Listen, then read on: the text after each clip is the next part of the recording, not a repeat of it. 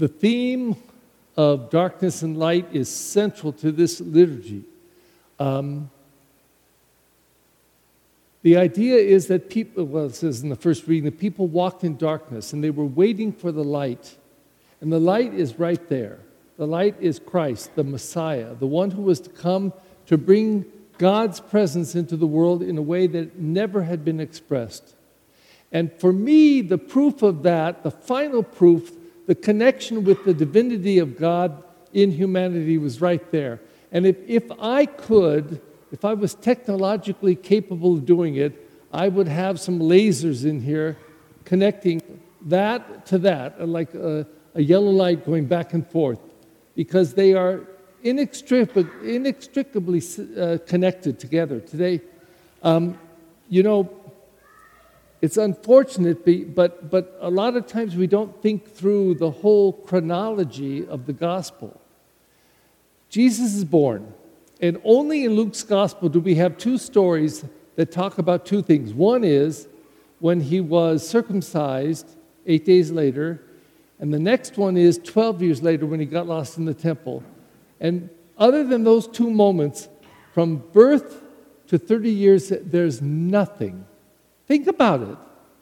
For 30 years, Jesus existed, and not a word is said about him in the Gospels. Nothing. Until he's baptized at the Jordan when he's 30 years old. And then he begins his public ministry. Why? Why is that? Well, I think that the public ministry is everything for Jesus. Those 3 years he spent preaching, announcing the kingdom of God, healing, bringing back life, connecting people to God, and then finally this moment. And on this moment is when he proved to everybody that he was divine. Because stop and think about it. If you were Jesus, and if you were accused of something that you did not do wrong, and you were arrested, then you were brought to trial, and you had all your haters out there accusing you, so they stripped you naked, they beat you, they spit on you, they put a crown of thorns in your head, they made you carry a heavy wooden cross up a hill. When you got up to the top of the hill after falling 3 times, they nailed you to that cross. Then they lifted you up on the cross to die, and as you're dying, they continued for 3 hours to insult you and mock you and criticize you and laugh at you. What would you say to all that? What would you say? Thank you? I love you? You're beautiful? I don't think so. Every one of us would be saying, I'll see you in hell. I hate you. What have you done to me? But not Jesus. Father, forgive them all. They know not what they do. It's taken me a long time to get to this in my journey of faith as a priest and as a Catholic person. I say that is the divinity of God in Jesus, the human person, and they are like this. The divinity and humanity are wrapped up together, and in that moment, Jesus Christ healed our ugly humanity, but not completely, because there's still darkness. There's still darkness. There's killings every day.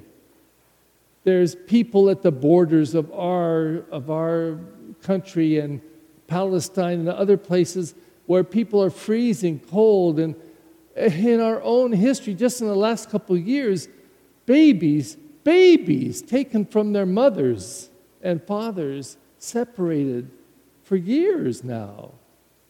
Wow, that's darkness.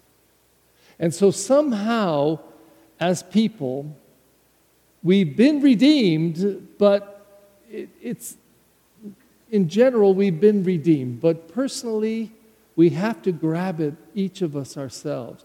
We each have to come over to this baby Jesus and take him, pick him up in our arms, not literally, okay, but pick up this baby Jesus and say, Jesus, I need you born into me.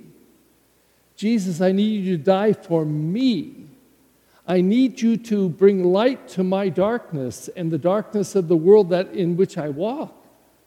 Because if we don't grab the light, then I'm afraid we may stumble in the darkness. And this is the meaning of Christmas. This is not just to look at this beautiful scene. It's lovely.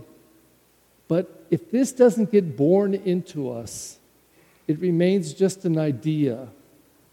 But spiritually speaking, if this gets born into us, this and this, we are redeemed. We are. We will walk as different people. We will experience the light, and we will give the light. And that, I think, is the meaning of our Christmas. Digo que yo creo que la razón por esta noche es recibir la luz, quien es Cristo, la luz de Navidad, que puede penetrar nuestros corazones y vidas y hacernos diferente gente. Hay bastante oscuridad en el mundo, es feísimo. La gente matando uno al otro, la gente robando, haciendo bastante cosas muy feo, muy feo. Pero tenemos una luz, es aquí. Y esta luz conectada con la cruz, en que podemos tener una salvación en Cristo que dice, en el medio, en el frente de odio y toda la maldad del mundo, podemos decidir que vamos a responder con amor, con perdón, con luz adentro. Y si podemos aceptar eso y celebrar eso y recibir eso y vivir eso, vamos a hacer una diferencia en el mundo y vamos a vivir diferentemente en este mundo. Y esta es la promesa, este es el regalo, el don de Navidad, y esta es la posibilidad de tener esta nueva vida adentro en nosotros.